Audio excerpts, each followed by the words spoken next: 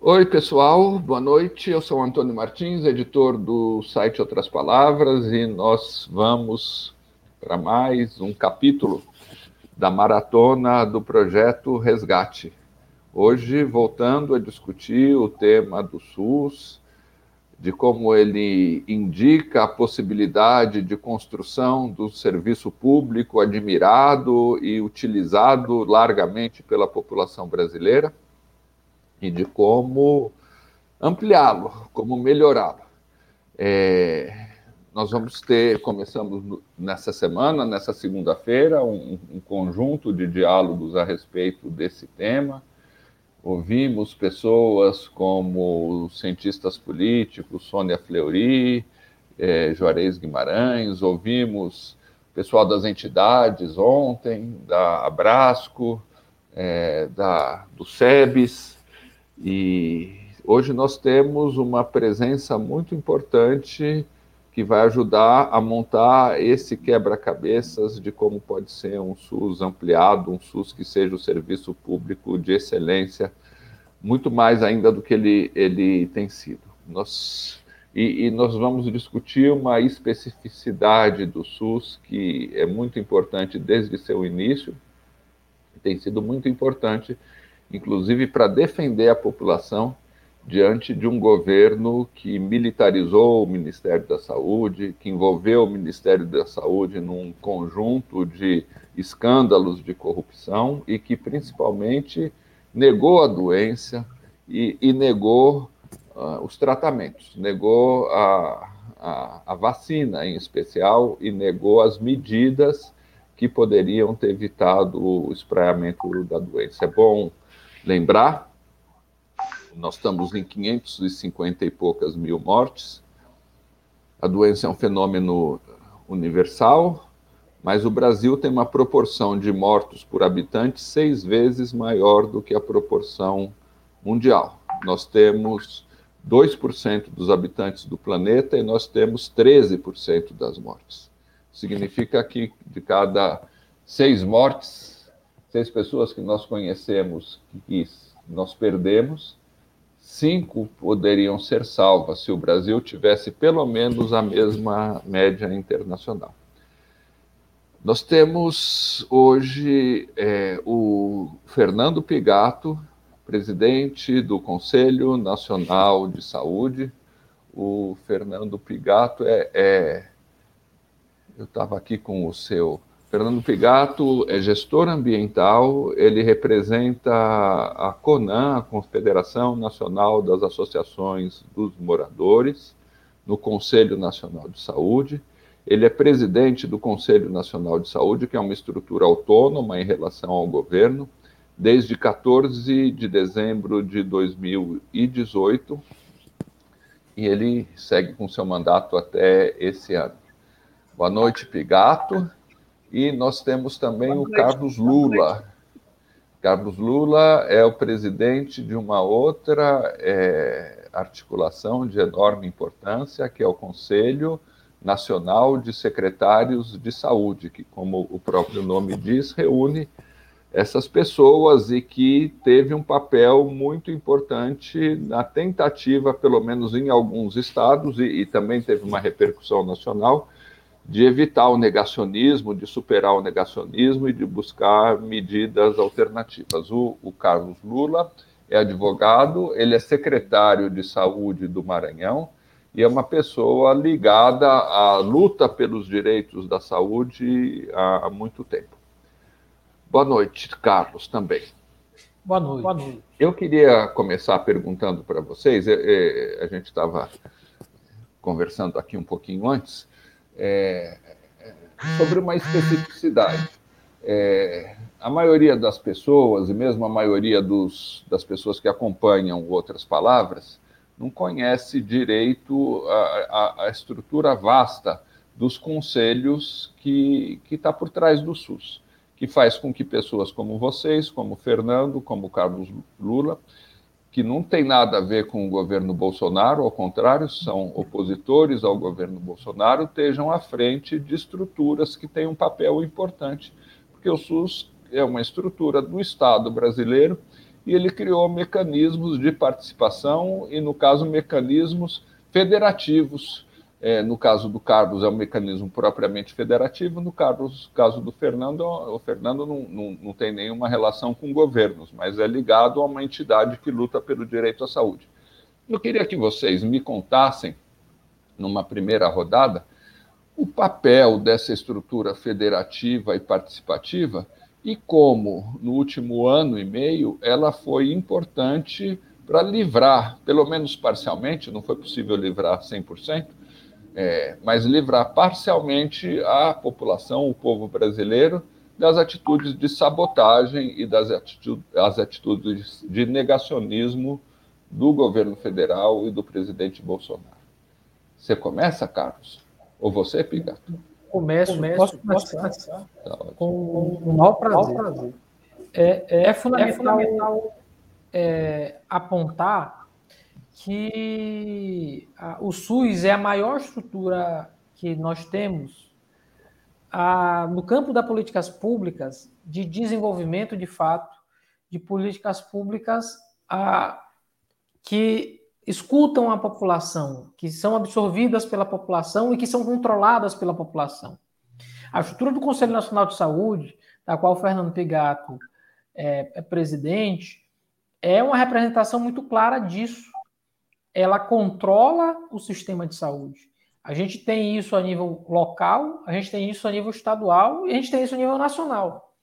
Da mesma forma, o Conselho Nacional de Secretários de Saúde ele se repete em estruturas locais de controle e, mais do que isso, de prevalência do Sistema Único de Saúde. No caso do Conselho Nacional de Secretários de Saúde, ele existe desde antes do SUS, ele existe desde 1982, ainda com a Dib Jatene, que, tendo nascido no Acre, era secretário de São Paulo e queria discutir a política de saúde olhando o Brasil e não olhando apenas tão somente o estado onde ele então residia e onde era secretário de saúde. De lá para cá, essas instâncias e esses conselhos têm feito o SUS no dia a dia e têm funcionado como um polo, mais do que isso, como um polo, a permitir que as políticas do Estado não sejam pensadas só pelo Estado. O SUS, ele não é uma política de governo, ele é o maior programa de direitos humanos da história do país. Ele tira, em 1988, a gente lembrar como era o sistema, a gente tinha 30 milhões de pessoas que tinham assistência à saúde, porque eram ou servidores públicos ou trabalhadores com carteira de trabalho assinada. 120 milhões de brasileiros, então, a gente tinha uma população de 150 milhões, não tinha assistência à saúde. Eram atendidos por santas casas de misericórdia. Não é por acaso. Era assistencialismo. A gente tira 120 milhões de pessoas disso e diz, agora vocês têm um sistema que é público para todos. Isso faz toda a diferença na vida das pessoas. E é essa estrutura que se mantém de lá para cá, que deu essa resposta tão pungente, tão forte, em meio à pandemia. Porque a gente tem que imaginar o que teria sido o país se não tivesse o SUS. E falo com tranquilidade, falo no estado de 95% da população é SUS dependente. Eu falo do Maranhão, está aqui a bandeira atrás. Aqui não foi o SUS que pediu ajuda à iniciativa privada, foi a iniciativa privada que colapsou antes e pediu leitos para o SUS. Então, a gente tem muito orgulho de poder estar nesse momento à frente do Conselho, porque eles têm um papel decisivo. Seja um conselho que representa os secretários, no caso os gestores, mas seja também um conselho que representa a sociedade, no caso o conselho do Fernando, que faz o controle final das próprias políticas desenvolvidas pelo Ministério da Saúde. Vamos lá, então. Queria dar uma boa noite, né, a todas as pessoas que estão nos acompanhando. Queria cumprimentar aqui, né, os nossos amigos, né, que estão participando aqui comigo e dizer que nós temos debatido muito a importância dos espaços, principalmente de controle social, no enfrentamento à pandemia. O presidente Carlos Lula já fez aqui um resgate de como que era antes da Constituição de 88, e obviamente que quando acontece um novo sistema, na verdade, que é o Sistema Único de Saúde, quando ele vem, uma das grandes diferenças, inclusive para o resto do mundo, desses sistemas universais de saúde, é o controle social no nosso país. É um diferencial para outros sistemas que existem também no mundo, que são universais, né? E esse diferencial, inclusive, é um diferencial que tem sido bastante destacado nas atividades internacionais que a gente participa dos debates, inclusive com a Organização Pan-Americana da Saúde, com a Organização Mundial da Saúde, que está no princípio da participação da comunidade. O controle social está justamente fazendo este diferencial. Ele não é, a gente diz que ele não é um dos princípios do SUS, ele é o princípio por excelência, porque é o grande diferencial. A gente tinha, até antes da Constituição e até 1990, com as leis 8080 e 8.142, né, o próprio Conselho já existia. O Conselho Nacional de Saúde é de 1937. Só que depois da 8ª Conferência Nacional de Saúde, que aconteceu em 86, da Constituição de 88, e das leis que regulamentaram, existe hoje o controle social, como o próprio presidente Carlos Lula falou aqui, que é nacional, estadual, municipal, local, inclusive, paritário. Isso significa que 50% da composição desses conselhos é de representação de entidades ou movimentos ou organizações de usuários e usuárias do Sistema Único de Saúde. Não é por acaso que é 50%. Outros 25% profissionais em saúde e 25% gestão e prestadores de serviço. Então, quem pensou a legislação, quem lutou por essa legislação, tinha um objetivo explícito, que era colocar para dentro das decisões sobre as políticas públicas de saúde a comunidade. Então, eu represento a CONAN, né, que é uma entidade de associações de moradores, mas tantas outras organizações que tem em todo o país, né, que fazem essa representação. Isso traz o olhar. As pessoas, todo mundo é usuário e usuária do SUS. 100% da população do SUS, porque o SUS não é só o atendimento, né, não é só a questão do hospital, da unidade básica, do SAMU, né, de outros programas e atendimentos que a gente tem, né, de saúde, que às vezes associa, inclusive, a doença.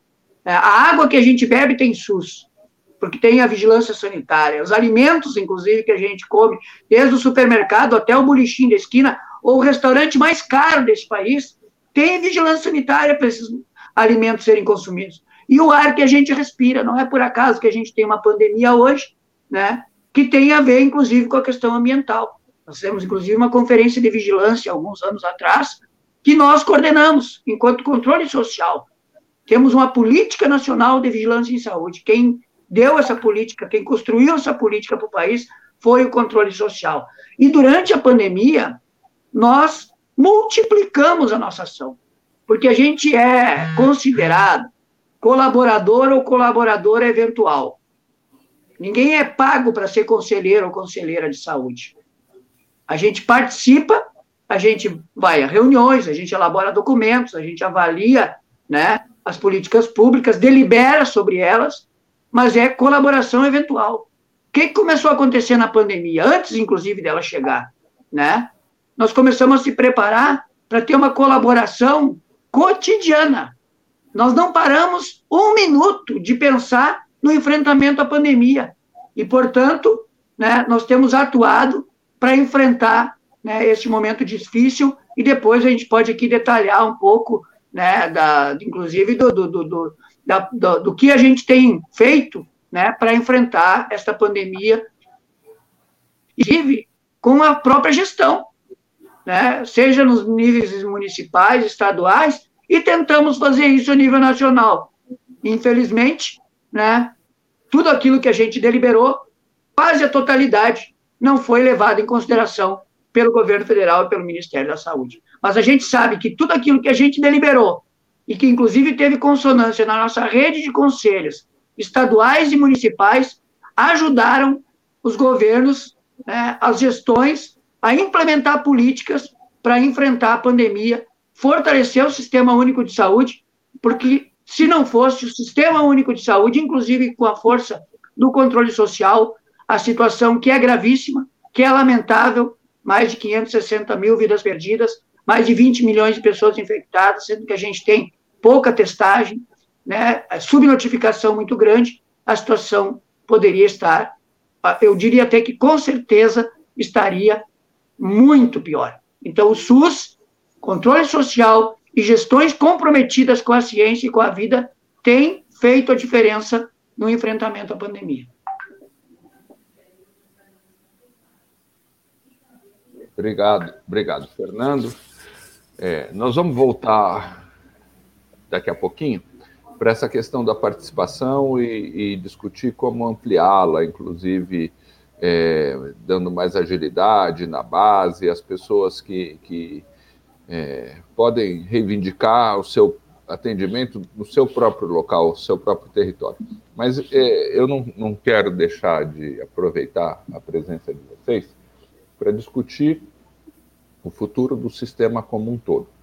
Nós tivemos um diálogo muito rico com a Sônia Fleury e com o Juarez Guimarães, dois cientistas políticos muito ligados às lutas pela democratização, a Sônia Fleury muito ligada à própria reforma sanitária, à própria criação do SUS, e surgiram dessa conversa algumas ideias que eu queria submeter a vocês, para ver o que vocês pensam em relação a isso. Nós estávamos pensando sobre a possibilidade de vencer o fascismo, que se tornou real, não é certa, mas é uma possibilidade concreta, e a possibilidade de construir o Brasil não nas mesmas bases que nos trouxeram a esse buraco, mas em novas bases. A superação do colonialismo, a superação das políticas neoliberais, a superação da nossa submissão a um capitalismo dependente. Como isso se refletiria na saúde pública? Aí eles levantaram alguns princípios que eu queria que vocês opinassem a respeito. Eles disseram, por exemplo, que, evidentemente, há um gigante subfinanciamento do SUS, então tem que ser derrubada a emenda constitucional 95, que criou o teto dos gastos. Eles levantaram, em segundo lugar, que é preciso lutar por um SUS 100% público, ou seja, que é preciso afastar a captura de uma parte do fundo social, do dinheiro do contribuinte, que é transferida para as organizações sociais ou para os hospitais privados. Isso já é complexa, né? Porque envolve mudar muito da estrutura atual do próprio SUS, e eles propuseram como visão de futuro 3 pactos. Primeiro, o pacto do SUS com as maiorias. Definir um conjunto de metas. Um conjunto de metas que diga, por exemplo, olha, em tantos anos, 100% da população tem que ser atendida pelos programas de saúde da família. Nós temos que identificar os gargalos, os déficits de atendimento, principalmente na atenção secundária, os exames, as consultas, as cirurgias. E nós temos, segundo, nós temos que estabelecer um pacto do SUS com a classe média, que tem uma parcela importante da população que ajuda a formar a opinião pública, que está, inclusive, nos sindicatos hoje. Virou cliente dos planos de saúde e, por isso, deixou de lutar em favor do SUS. Essa população tem que ser atraída para o nosso lado, porque ela tem um papel muito importante de mobilização política. E nós temos que estabelecer um pacto do SUS com os profissionais de saúde, desde os profissionais da base, um agente comunitário da saúde, que, em geral, é mal remunerado, o pessoal da enfermagem, mas com os médicos também. Tem toda essa polêmica, essa dificuldade com os conselhos médicos, um elitismo de parte da categoria médica, mas tem também os médicos, como, historicamente, muitos médicos ligados às lutas de transformação da sociedade. O que vocês acham desse breve roteiro que eles propuseram. Bem, quem sou eu para falar da Sônia Fleury, né? A Sônia Fleury, eu fico até tenso de poder falar alguma coisa, porque é uma referência para o Brasil inteiro, para o mundo inteiro. É uma pessoa que a gente lê, que a gente escuta e que tem muito, contribuiu com o passado e vai contribuir no futuro ainda com muita coisa com o Brasil. Então, algumas coisas. Primeiro, vencer o fascismo. Sim, isso é fundamental. A gente não pode correr o risco de perder a eleição de 2022, a eleição presidencial de 2022. Por isso, a gente tem de ter essa convicção, essa certeza de todas as forças progressistas, ou todas as forças, ainda que não tão progressistas, mas que defendam a democracia, estarem juntas num bloco só. Que se oriente contra o fascismo e contra o absurdo. Cada dia mais absurda as declarações que a gente tem ouvido da maior autoridade da República, que é o presidente. Hoje ele xingou, com palavras de quinta série, o ministro do Supremo Tribunal Federal. Então, assim, não dá para tratar as coisas dessa forma. Foi a semana toda assim, né? Ele corroendo as instituições, corroendo a disputa, dizendo que vai agir fora das linhas da Constituição. Eu acho que todo mundo que se coloca contra esse tipo de comportamento absurdo, abjeto, asqueroso, né, antidemocrático, tem que estar blocado no ano que vem, para a gente vencer e vencer bem as eleições e dar uma resposta para essa gente, para eles voltarem para o lugar de onde eles nunca deviam ter saído, que é a lata de lixo da história do país. A gente tem um problema crônico com o nosso passado que a gente não resolve, seja da escravidão, seja com a ditadura. Se essas pessoas tivessem sido punidas como deveriam ter sido punidas, hoje a gente não estaria enfrentando esse tipo de coisa. Mas, vencido o fascismo, o possível Brasil que a gente quer construir, obviamente, tem muito do que a professora Sônia destacou. Primeiro, subfinanciamento do Sistema Único de Saúde, crônico. Ele vem desde 88. A Constituição de 88 tinha uma previsão lá no ABCT, no Ato das Constitucionais Transitórias, prevendo que 30% do orçamento da Seguridade Social seria destinado à saúde. Esse dispositivo nunca foi cumprido por nenhum presidente até a emenda 29 do ano 2000. Com a emenda 29, a gente criticou muito à época, mas foi uma emenda que conseguiu melhorar o financiamento do sistema de saúde, ainda que impingindo a estados e municípios um gasto maior, né? Que estabeleceu gastos mínimos de estados e municípios com o sistema. Da emenda 29, a gente foi até a emenda 86, com a presidência Dilma. Da emenda 86, a gente mudou para a fatídica emenda 95, já com o presidente Michel Temer, que instituiu o teto de gastos, e uma previsão que durante 20 anos a gente só ia ter o orçamento da saúde aumentado da inflação. Então, de um modo geral, a gente prevendo que o Brasil crescesse a 1% ao ano durante 20 anos, ao final da emenda 95, a gente já ter regredido tudo que a gente conseguiu aumentar de 2000 a 2016. 2016, a gente tem o maior percentual histórico de gasto com saúde pública da história do país, 4,1% do PIB. Sistemas universais, em geral, gastam o dobro, 8% do PIB. Em 2000, a gente gastava 3%. E se a gente mantiver a emenda 95 e continuar estimar aí que a gente vai crescer 1% ao ano, botando só 1%, com inflação controlada, a gente chega em 2036 com 3% do PIB de novo. Ou seja, a gente terá demorado 36 anos sem crescer nada. Então, esse problema tem que ser tocado. Tem o subfinanciamento crônico do sistema de saúde, que tem que ser combatido e que tem que ser discutido. Ninguém aqui quer quebrar o Estado brasileiro. Ninguém aqui está se colocando contra a regra fiscal. Eu acho que é uma regra fiscal correta. Uma experiência correta do Estado tentar gastar o que tem, né? Não se endividar mais do que comporta, porque uma hora o Estado quebra também. Óbvio que não quebra como empresa, mas passa a ter dificuldade. A gente não quer que o Brasil passe dificuldade de novo.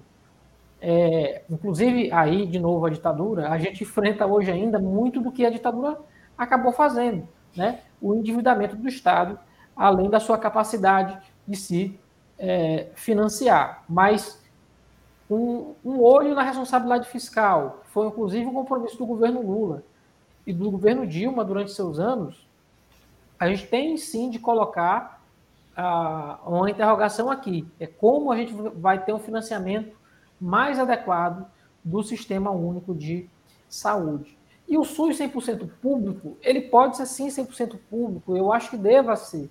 Mas isso não quer dizer que a gente não pode experimentar outros modelos de gestão. E aqui, Antônio, eu tenho uma experiência muito rica no Maranhão. Eu entrei cheio de dedos quando assumi a Secretaria de Saúde, com as organizações sociais, e de fato eu diminuí. Elas correspondiam a 100% dos meus hospitais, hoje elas correspondem a 30%. 70% eu tenho da minha rede sendo controlada por empresa pública.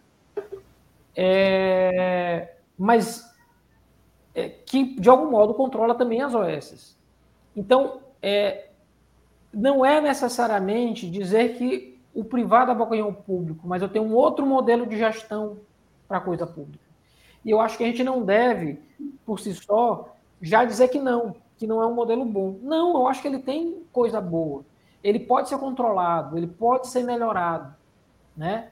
E na experiência prática, ele funciona melhor, ou funcionou melhor, do que a experiência da secretaria por si só controlando as unidades de saúde. Eu consigo ter mais agilidade, eu consigo prestar para a população um serviço melhor. E aí isso é fundamental. O pacto do SUS com as maiorias. Eu tenho de ter um dever de eficiência do SUS. Não adianta eu estar pensando o SUS para dentro, eu tenho que pensar para fora.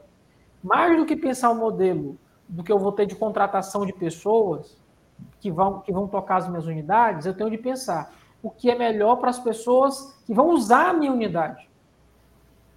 E aí, isso eu experimento aqui. Eu tenho controle de gestão de eficiência e de qualidade. Eu faço pesquisa para saber como as pessoas estão monitorando e como estão dizendo assim, e aí, você gostou do atendimento na sua unidade? E é incrível. Olha a referência que a gente ainda tem. Quando a gente pensa no SUS, a gente, em geral, lembra de um hospital cheio de gente no meio do corredor. Eu não tenho esse modelo aqui no Maranhão. A gente conseguiu implantar a maior rede da história do Estado, com hospitais regionais no Estado inteiro. Foram 16 no meio dessa crise, dessa confusão. 16 hospitais regionais de grande porte em todo o Estado, que deu ao Maranhão a melhor resposta do país na pandemia. E quando a gente pergunta para as pessoas, elas dizem assim, eu não achava que isso aqui era um hospital privado. Ou não era hospital público, era um hospital privado. Olha só como a percepção nossa já é embutida para achar o que é o público é ruim. Mas a gente tem que ter esse dever de compromisso com o público, de fazer o público bom. E aí eu acho que esse pacto do SUS com as maiorias, com a classe média e com os profissionais de saúde é urgente, de ter um diálogo correto com eles. Porque, inclusive, agora no enfrentamento do fascismo, a gente tem um diálogo terrível com a boa parte dessas profissões, inclusive com os médicos. O papel do Conselho Federal de Medicina durante toda a pandemia é mais do que lamentável. E eu acho que a gente tem de resgatar, porque tem gente boa, sim, que está do lado da democracia, está do lado do Sistema Único de Saúde, está do lado das pessoas, e que a gente tem de resgatar e fazê-las ouvir. E falar também, sobretudo. O que você acha, Pigato? Lembrando, inclusive, que a gente acompanha aqui em São Paulo, por exemplo, talvez seja a mesma situação do Maranhão, muitas vezes a contratação das OSs é o último recurso que as prefeituras têm para romper um pouquinho o cadeado da lei de responsabilidade fiscal. Então, não é por conta simplesmente de acharem que a OS vai cumprir um papel melhor, é porque a lei trancou tanto o serviço público que, num certo sentido, é engraçado. Para você fugir do neoliberalismo, você tem que contratar o privado. E outra coisa, queria que você comentasse também, se você quiser, você fala também, Carlos, depois.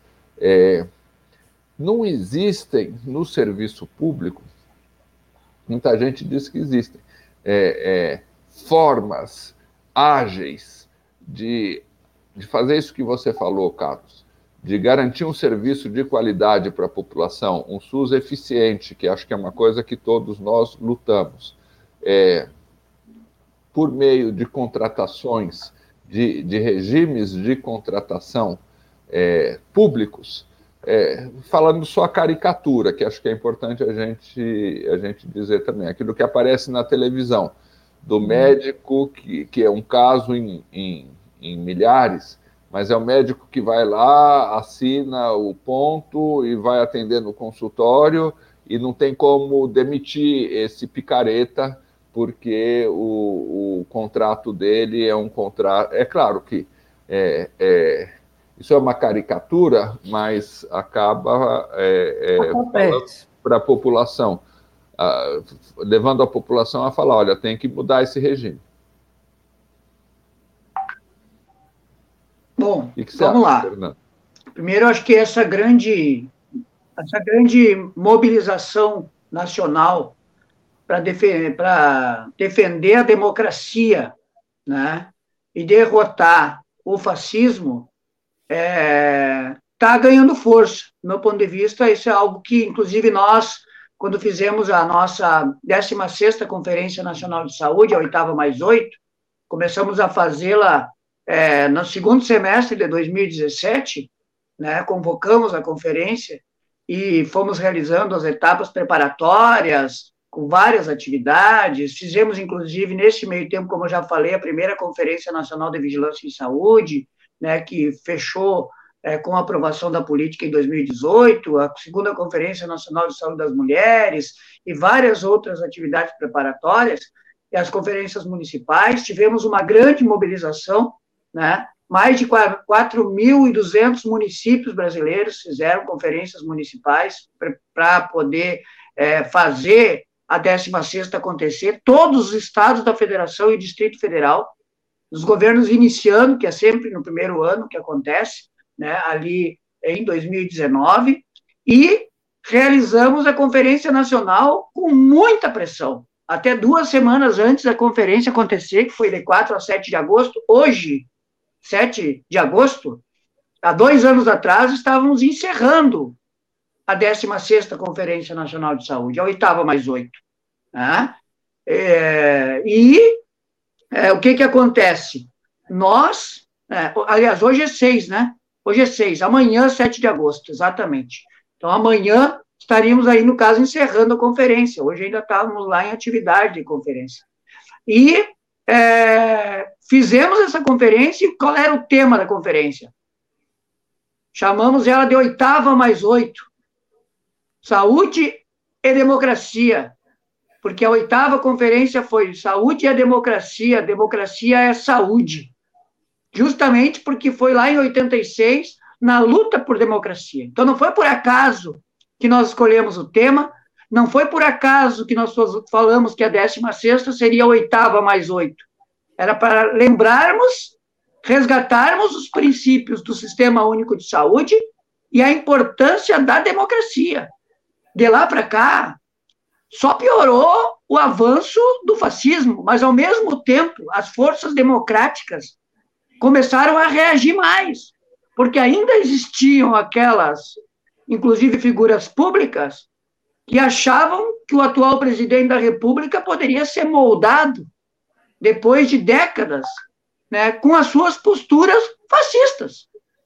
Então, hoje, a amplitude que a gente conseguiu ter na sociedade, em defesa da democracia, inclusive, né, com a presença em atos, em atividades que a gente participa ou até que a gente convoca, né, de figuras públicas que, inclusive, em 2016, ajudaram a fazer com que um rompimento institucional acontecesse no nosso país, que enfraqueceu a democracia, que estavam, inclusive, apoiando esse atual governo que foi eleito em 2018, que participaram desse governo, inclusive, em 2019 e até início de 2020.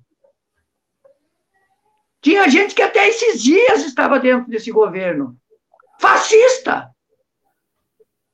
Então, quando este presidente da República apela, que é isso que está acontecendo a cada momento, e apela mais, as respostas que, no nosso ponto de vista, deveriam ter sido contundentes como estão sendo já lá atrás. Teria que ter cortado esse mal pela raiz. Tomou uma proporção que hoje exige que esteja aí essa semana, né, com atitudes que para nós são atitudes importantíssimas, do Supremo Tribunal Eleitoral, do Supremo Tribunal, do Tribunal Superior Eleitoral, do Supremo Tribunal Federal, né, que precisava ter, porque nós já vínhamos fazendo isso há muito tempo, denunciando o fascismo e defendendo o Estado Democrático de Direito. Então, acho que esse é o primeiro ponto. Então, isso tem unido grande parte da população e tem colocado para o isolamento as posturas fascistas. Bom, sobre a questão do desfinanciamento da saúde, que é isso que nós temos no nosso país, a partir da Emenda Constitucional 95. Não é mais subfinanciamento. Como o presidente Carlos Lula falou aqui, subfinanciamento sempre houve. Agora nós temos o desfinanciamento, porque a EC 95 não congela recursos por 20 anos, ela retira recursos por 20 anos. Nós chegaríamos no início de 2020 com mais de 22 bilhões retirados da saúde pública. Chegou a pandemia, lutamos para que tivesse, inclusive, recursos extras, que esses recursos extras garantiram, inclusive, uma sustentação maior ao sistema e comprovou que com recursos a gente consegue dar resposta, mesmo contra todo o negacionismo, né, que tem seguidores nos estados, nos municípios, que atrapalharam o enfrentamento da pandemia, com as estratégias erradas que foram, né, direcionadas pelo governo federal, não foram por acaso as estratégias montadas, de imunidade de rebanho, de investir em medicamentos que não funcionavam, de não comprar vacina da Pfizer ou do Butantan em tempo, nós podíamos ter sido o primeiro país a começar a vacinar no mundo, por conta do Sistema Único de Saúde, por conta do nosso Programa Nacional de Imunizações.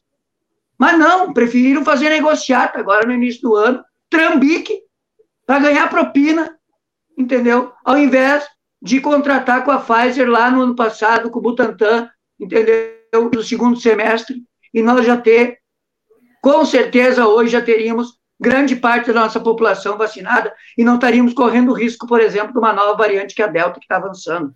Então, nós temos, para enfrentar a Emenda Constitucional 95, além das iniciativas que já temos lá no Congresso, né, como a própria discussão do mínimo constitucional para a União, já que os estados e municípios têm esse mínimo constitucional, também tem a PEC 36, que eu não sei se o presidente Carlos Lula, né, tem acompanhado esse debate, uma proposta apresentada pelo senador Rogério Carvalho, e que nós, do Conselho Nacional de Saúde, nos colocamos favorável, porque apresenta uma possibilidade de uma transição da EC 95 para um regime fiscal que não penalize o povo, para que não retire recursos das políticas sociais, porque não é só a saúde que a gente está falando. Então, essa é uma questão também importante. Um SUS público, de qualidade, universal, equânime, integral, é possível. Aliás, nós precisamos refletir sobre o que está acontecendo no mundo. Experiências internacionais de desprivatização. Nós estamos na contramão. Aqui estão querendo privatizar a água. No resto do mundo, quem fez isso está voltando atrás.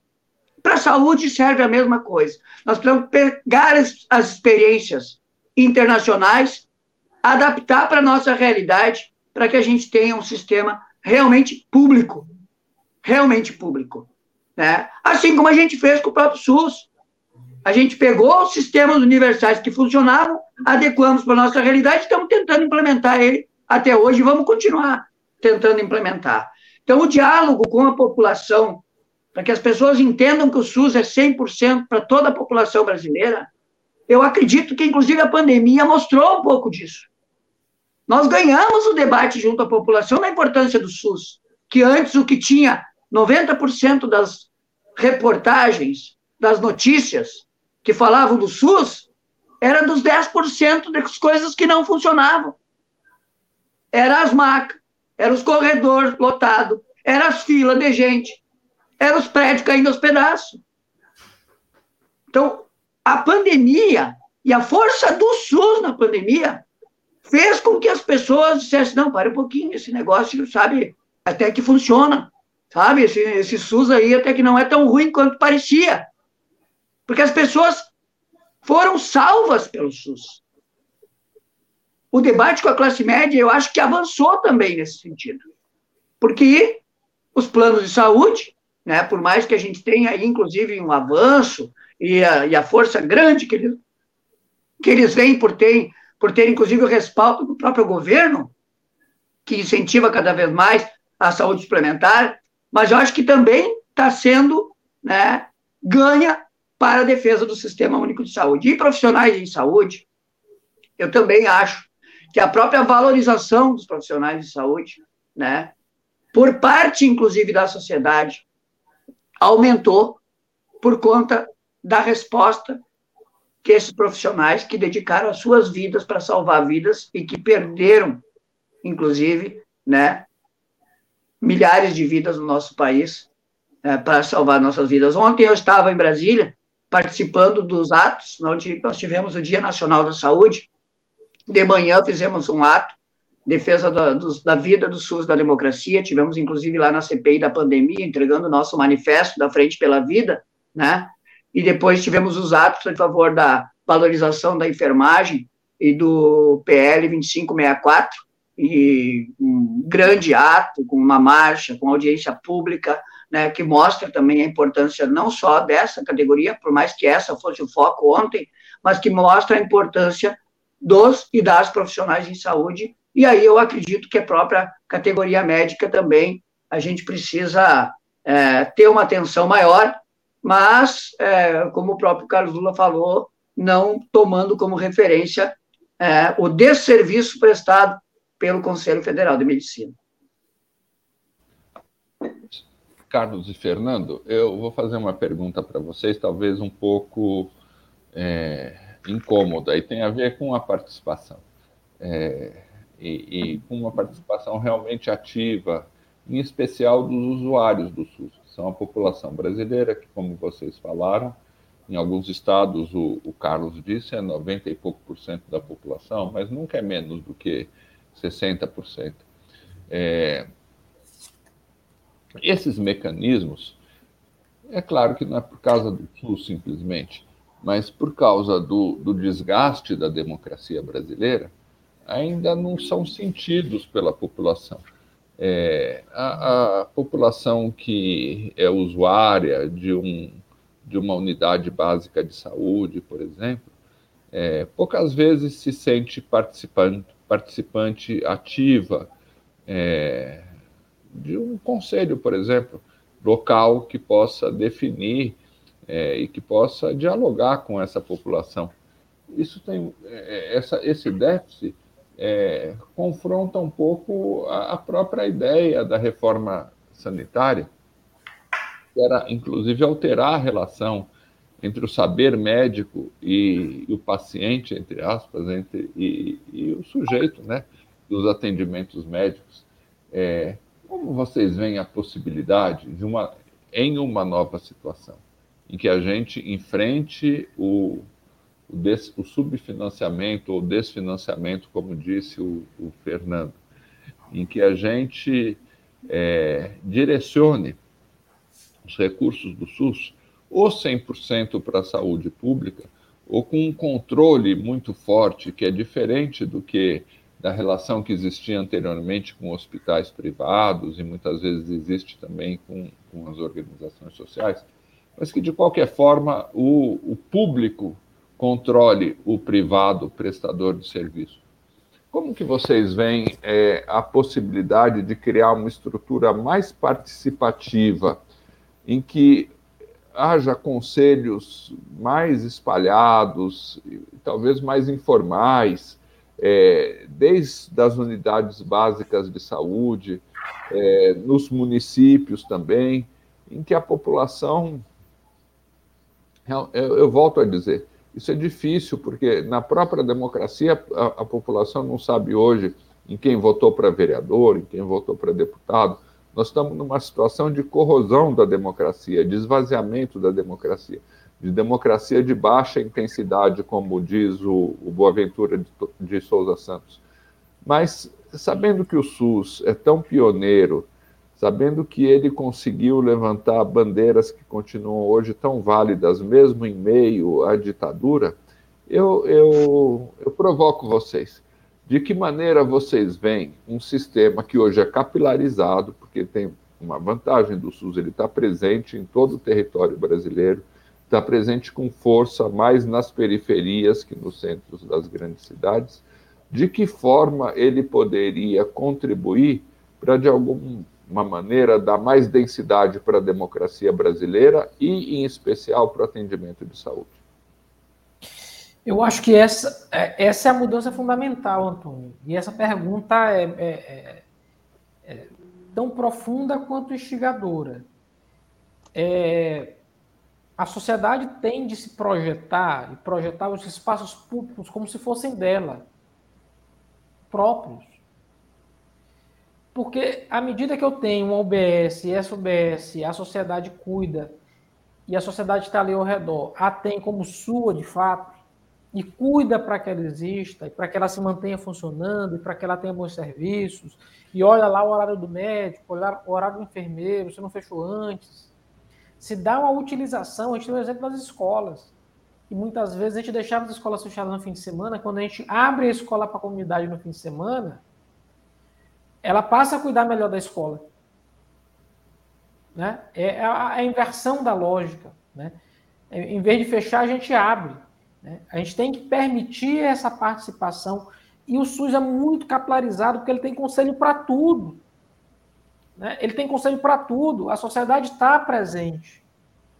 Eu estou no Conselho Estadual de Saúde, eu não sou presidente do conselho. Quem é um presidente é um conselho, é um conselheiro que é usuário. Está lá para me controlar, inclusive. Eu vou lá prestar conta.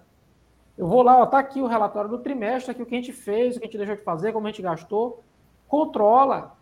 É dura essa ação. O pessoal vai lá e pergunta, tá certo. Mas é esse o sentido. E eu acho que é essa inversão. E nisso, eu acho que a saúde é a política pública que melhor cumpre esse papel. Né? Que tem mais conselhos, que tem mais participação social. Óbvio, isso pode ser melhorado? Sempre pode ser melhorado. Mas eu acho que a gente tem aí anos de experiência, porque a gente também tem a mudança da forma da sociedade. Que era o Conselho 88, que é o Conselho hoje. Que a gente tem portal da transparência, que a gente tem acesso muito mais fácil a documento, né? Que a gente tem uma transparência, inclusive, do próprio poder público, que é mais exigido, por lei é mais exigido, por lei hoje a gente já consegue ter mais acesso à informação. Então, a gente precisa fazer esse transbordamento. Eu até diria algo como assim.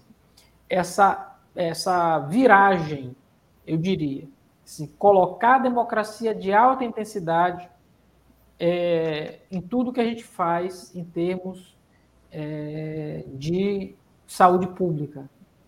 Para olhar na face das pessoas, e eu posso dar um exemplo aqui, como a gente ainda é muito distante. Uma cidade aqui, Caxias, ela fica já na fronteira leste do estado, já próximo ao Piauí. A gente inaugurou um grande hospital lá, hospital de alta complexidade. E numa das minhas visitas ao hospital, uma senhora muito humilde estava com um filho lá, e ela me chamou no canto, né, e me perguntou, vem cá, eu sou o quê? Eu sou secretário. Aí ela, olha, eu quero dizer aqui que aqui é muito bonito. Aí eu, certo. Aí ela parou e disse assim, mas me diga, eu não tenho dinheiro para pagar. Eu estava pensando que aquilo ali era pago, que era privado. Aí eu disse, mas isso aqui é público, isso aqui é SUS, a senhora não vai pagar nenhum centavo por estar aqui. E se alguém lhe cobrar, a senhora me avise. A gente vai tomar as providências contra essa pessoa. Ela me deu um abraço. Provavelmente eu nunca mais vou olhar essa senhora na minha vida. Mas ela me deu um abraço assim com tanta felicidade, né? Com tanta alegria, que toda dor de cabeça, toda chateação faz valer a pena, enfim, estar secretário. Porque é esse sentido de pertencimento, que era algo tão distante para ela. Eu digo, olha, isso aqui é seu. Ela, mas me dão até jantar, me dão até almoço. Aqui a gente dá alimentação para os acompanhantes também. E ela, maravilhada, deslumbrada. eu não quero mais que ela tenha esse estranhamento. Eu quero que ela possa chegar no hospital e sentir que o hospital é dela também. Que ela é parte daquilo ali. E eu acho que é essa virada que a gente tem que fazer. Quando a gente fizer essa virada, as coisas vão começar a funcionar bem melhor, Antônio. E isso tem de vir com a discussão do que é o SUS, do que é o sistema e do que é pertencimento a esse sistema. Obrigado, Carlos. Você, Fernando. Bom, eu sempre tenho falado, né, que a gente precisa, além de vencer o fascismo, né, fortalecer a democracia, Estado democrático de direito, que a gente abordou anteriormente, nós precisamos radicalizar na democracia. Nós precisamos radicalizar a democracia. Assim, a gente sabe que problemas entre conselhos e gestão não são, assim, questões insuperáveis, mas existem. E existem em qualquer governo. Obviamente que quando a gente tem um governo que sabe o que é, ou que inclusive tem pessoas, né, que atuaram para que o próprio SUS, com esse controle social, existisse, e se a gente falar da democracia de um modo geral, para que a participação popular, o controle social, né, o povo realmente se apossasse das estruturas de Estado para influenciar nas políticas públicas, quem está em algum espaço de gestão, compreende melhor, mesmo que às vezes também não aceite muito, vamos dizer assim, né? Então, sempre quando o pessoal vem dizer, mas o conselho só bate no governo, né, não sei o que, eu digo, sempre bateu, independente do governo, né? Se pegar o histórico do Conselho Nacional de Saúde, tem histórias homéricas, tem disputas fortíssimas com governos democráticos e populares. A diferença é que o debate se dava de uma forma franca, aberta, e que, mesmo que às vezes não aceitando, mas o debate ele acontecia dessa forma. Hoje o que nós temos é um governo que interdita a participação. Uma das primeiras ações do governo Bolsonaro foi fazer um decreto 9759 que extinguiu mais de 600 órgãos colegiados no Brasil. Então, isso é decisão de governo, é interditar. Quando eu disse que há 2 semanas antes da Conferência Nacional nós estávamos lutando para que ela fosse realizada, é porque tinha uma determinação do Palácio do Planalto que não era para fazer. E que o CONAS, que o CONASEMES, que tinham assumido junto com os conselhos estaduais e municipais de saúde aquela conferência, de baixo para cima que veio a pressão e que a gente conseguiu fazer. Então, quando a gente fala que a gente precisa radicalizar a democracia, é pensando que a gente vai virar essa página da história, e quando a gente tiver outros governos democráticos populares, a gente vai poder, por exemplo, avançar nisso que tem no Maranhão e que muitos estados não têm. Muitos estados não têm, o que já é no Conselho Nacional de Saúde há alguns anos, que a presidência do Conselho não pode ser exercida pelo ministro da Saúde, né? Que tem que ter eleito o presidente. Muitos estados ainda é o secretário estadual de saúde que preside. Muitos municípios é o secretário municipal de saúde que preside. Onde se viu uma coisa dessas? São Paulo é o secretário estadual. Minas Gerais é o secretário estadual. Grandes estados da federação. Então, nós precisamos... Isso é o mínimo. É o mínimo. Olha, a presidência não pode ser exercida por secretário ou por ministro. Tem que ser eleito. Bom, para além disso, a questão da base, né? Que o exemplo que foi trazido dos conselhos locais. Aonde a gente tem conselhos locais funcionando, o SUS é mais forte por conta justamente desse sentimento de pertencimento que o presidente Carlos Lula acabou de falar. E a gente tem experiências muito importantes no Brasil. Nos processos, inclusive, das conferências, que eu fui em alguns estados acompanhar algumas atividades de conferência, inclusive, né, para poder ajudar, inclusive, no processo, fui conhecer experiências. Aqui no estado do Rio Grande do Sul, os municípios que têm conselhos locais funcionando, que têm a referência ali na unidade, no SF, nas regiões, funciona muito melhor. Mas o que a gente tem nesses lugares? O que funcionou? O que fez com que funcionasse? A educação permanente, a formação para o controle social no SUS. Então, nós, quando a gente iniciou a gestão, já tinha um projeto que veio de antes, que quando o nosso ex-presidente Ronald estava no conselho, começou a implementar, que era justamente um projeto para a formação para o controle social no SUS. Nós fizemos uma segunda edição e fizemos outros projetos para a saúde do trabalhador e da trabalhadora. Fizemos também uma parceria com a CGU, que trabalha a questão do orçamento e financiamento para formação, para conselheiros e conselheiras entenderem como é que tu faz uma avaliação de um relatório anual de gestão, como é que tu avalia umas contas do município para simplesmente não chegar lá e aprovar, porque a Secretaria de Saúde traz e a pessoa não tem, às vezes, ali alguma informação que possa ajudá-la a interpretar os números. Então, nós temos comissões de orçamento e financiamento nos estados que a gente faz essa relação de rede. Nós estruturamos uma rede de conselhos.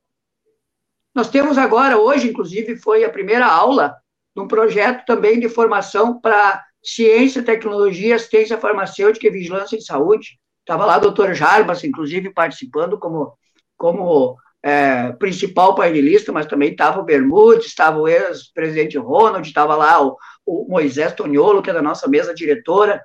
Nós estamos investindo muito em formação para o controle social do SUS. Nós precisamos investir ainda mais, né? Mas tem conselhos estaduais de saúde que não conseguem fazer projeto de formação como o Conselho Nacional faz, porque nós temos o orçamento do Conselho Nacional de Saúde, que está dentro do orçamento do Ministério da Saúde, que a gente tem autonomia para cuidar. Mas muitos estados e municípios, a grande maioria de estados e municípios, os conselhos estaduais e municipais de saúde, não tem recurso, não tem autonomia para tocar a sua vida, para ter projetos, para estar lá fazendo.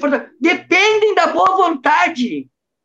Gente, nós tivemos delegados eleitos em conferências municipais de saúde que não conseguiram chegar nas conferências estaduais porque o secretário municipal de saúde não autorizou uma passagem para o cara poder ir lá participar de uma conferência estadual. Então, nós precisamos radicalizar, quando eu digo, inclusive nessa questão da autonomia financeira e administrativa dos conselhos, para fazer com que realmente esse controle social seja efetivo.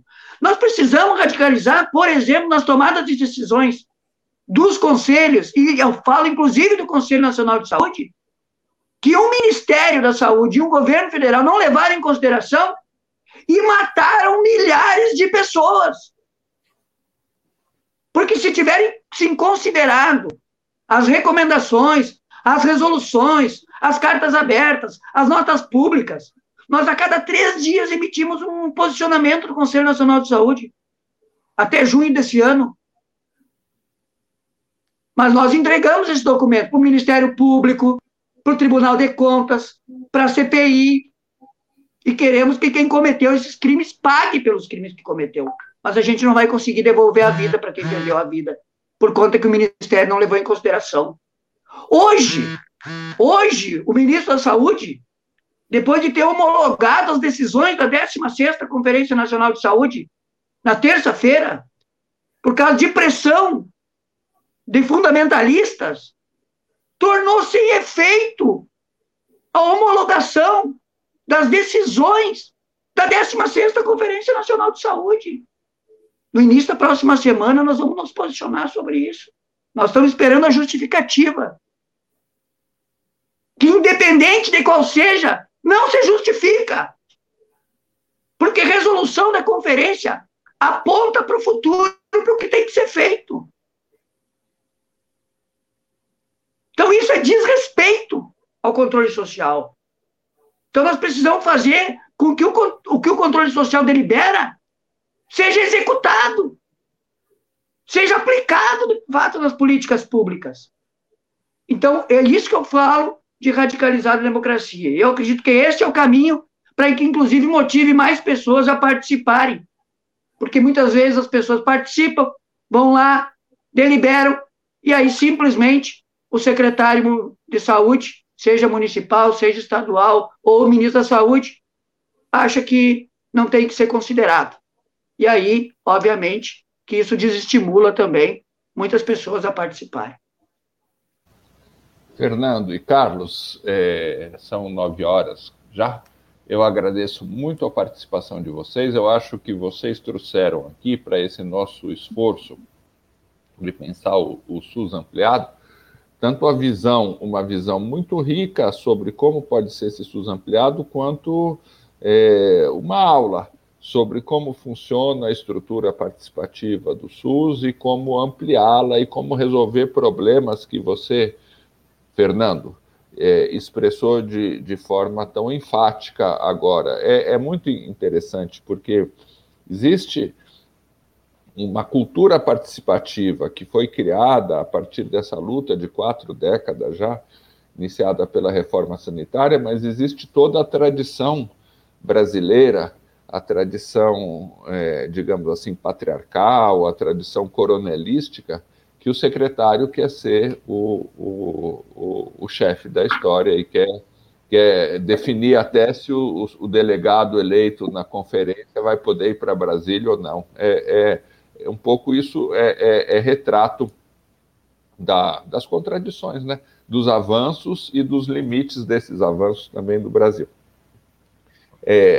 Eu queria que vocês fizessem uma despedida ou as considerações finais que vocês acham cabíveis, e eu gostaria muito que a gente continuasse em contato. Esse projeto de resgate, de pensar o Brasil em novas bases, vai prosseguir durante um ano. Foi muito bom ter a presença de vocês. Eu agradeço muito o tempo, a inteligência, a experiência de vocês numa sexta-feira à noite. E eu me despeço de vocês e queria que vocês dessem as suas considerações finais também. É uma satisfação e um prazer muito grande tê-los ouvido hoje. Eu que agradeço, Antônio, agradeço demais o convite, vou estar acompanhando. Quero muito poder participar, poder ajudar a construir esse novo Brasil, com mais democracia, com mais felicidade, a gente voltar a sorrir de novo. E quero dizer que eu acho que a gente, nesse novo Brasil, faz parte também desse novo SUS, que vai se construindo nas suas contradições, nas suas dificuldades, né? Mas, sobretudo, nos seus resultados. Se tem algo positivo da pandemia para o SUS, eu acho que é o resgate da confiança da sociedade no papel que o SUS pode desempenhar. A gente não está dizendo viva o SUS por pouco quando se vacina, e não são nenhuma nem duas pessoas. A sociedade voltou a acreditar que esse sistema, com todos os seus problemas, né, com todo o seu subfinanciamento, com todas as suas dificuldades, faz e faz muito por todos nós.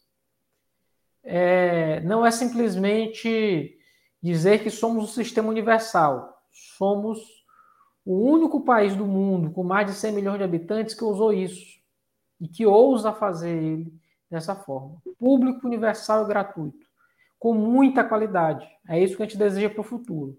Que a gente possa vencer essa pandemia, que a gente possa ter eleições em 22, eleições de verdade, que a gente possa vencer o fascismo, que todo o bloco da democracia esteja junto para que a gente construa esse novo Brasil. E aí vale muitas sextas, sábados e domingos, que a gente possa ficar até tarde da noite discutindo isso e debatendo, porque é o futuro do nosso país, dos meus filhos, não só meu, mas de 200 milhões de pessoas, 210 milhões de habitantes desse país,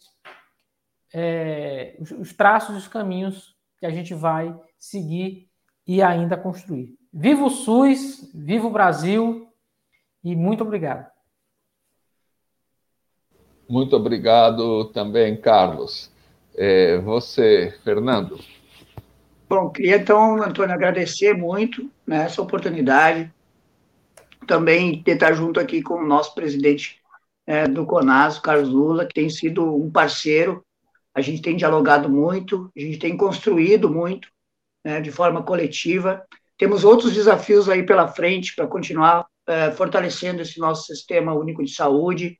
Temos aí, por falar em participação, acho que aproveitar que, inclusive, nós estaremos agora na próxima quinta-feira, definindo a composição das comissões da comissão organizadora da 5ª Conferência Nacional de Saúde Mental, que foi uma das deliberações da 16ª Conferência, que está marcada a etapa nacional para maio do ano que vem, e que a gente está conversando a construir, né? Vai ter as etapas municipais aí na virada do ano, no início do ano que vem as etapas estaduais, a gente sabe que tem a parceria do CONAS e também do CONASEMS para que essas conferências aconteçam e para que a gente possa debater essa questão da saúde mental, que é fundamental. Acho que é uma das questões que nos desafiarão para o futuro, né? Dos resultados nefastos desta pandemia, essa questão da saúde mental, então exige de nós, e também dizer que nós deliberamos aí e estaremos dialogando com o CONAS, com o CONASEMS, no Conselho Nacional de Saúde, os nossos segmentos que a gente chama, né? Então, a gestão faz parte, o CONAS faz parte do Conselho Nacional de Saúde, o CONASEMS faz parte do Conselho Nacional de Saúde, assim como o Ministério tem representantes, assim como os prestadores de serviço têm representantes, né? E os profissionais de saúde, usuários e usuárias, as nossas comissões intersetoriais, câmaras técnicas, nos reuniremos com os conselhos estaduais de saúde, a nossa rede de conselhos. Acabamos agora, no início da semana, seminários estaduais em defesa do SUS, e nós estaremos fazendo o debate para preparar a convocação da 17ª Conferência Nacional de Saúde. E a data de convocação, né, que nós queremos fazer um grande ato, né, será no dia 5 de outubro, quando estaremos completando 33 anos da Constituição Federal do nosso país. Então, nós precisamos continuar apostando, né, muito forte de que a participação das pessoas, o diálogo, né, a construção coletiva vai, sim, fazer diferença para o nosso futuro. E, obviamente, que a partir da conferência, a gente influenciar, né, seja na elaboração dos programas de governo, né, para os estados, a nível nacional, e, logicamente, como a Conferência Nacional, né, inclusive as etapas estaduais vão acontecer no início de 2023, esperamos que com a democracia do nosso país fortalecida, mas principalmente a nível nacional. Eu sei que no Maranhão aí a gente tem que ter, inclusive, a esperança renovada de um governo democrático e popular, mas a nível nacional nós precisamos mudar. Então, esperamos que em 2023, na Conferência Nacional de Saúde, a gente tenha um novo governo, né, a nível federal, que possa dar consequência naquilo que a gente vai dialogar de agora até lá, a partir de um processo de participação do controle social brasileiro. Então, daqui, dar um forte abraços a todas as pessoas que estão nos acompanhando e sigamos transformando o nosso luto em luta, mas com esperança no futuro. Este ano, o centenário de Paulo Freire nos renova essa esperança, a esperança de esperançar. E aí eu quero finalizar com o nosso poeta aqui, gaúcho, Mário Quintana. A gente faz uma adaptação de um poema dele que ele faz no singular e a gente transforma no plural, que é o seguinte: estes que estão aí atravancando o nosso caminho, eles passarão, nós, passarinho. Muito obrigado, Fernando, por terminar dessa maneira tão expressiva e poética. Contem com outras palavras. Esperamos estar junto com vocês nessa luta e, como disse o Fernando, em 2023, por uma nova Conferência Nacional de Saúde para construir um SUS fortalecido, atendendo cada vez melhor a população, como disse o Carlos, um SUS que demonstre a possibilidade de construir um Brasil mais justo e mais igualitário. Muito obrigado, gente. Boa noite a vocês que assistiram a gente. E abraços também a vocês todos. Até mais, gente. Bom fim de semana. Voltamos na segunda-feira com o Gastão Wagner e as políticas para a construção de uma nova relação entre a sociedade e o SUS, também às 20 horas. Boa noite, pessoal. Muito obrigado.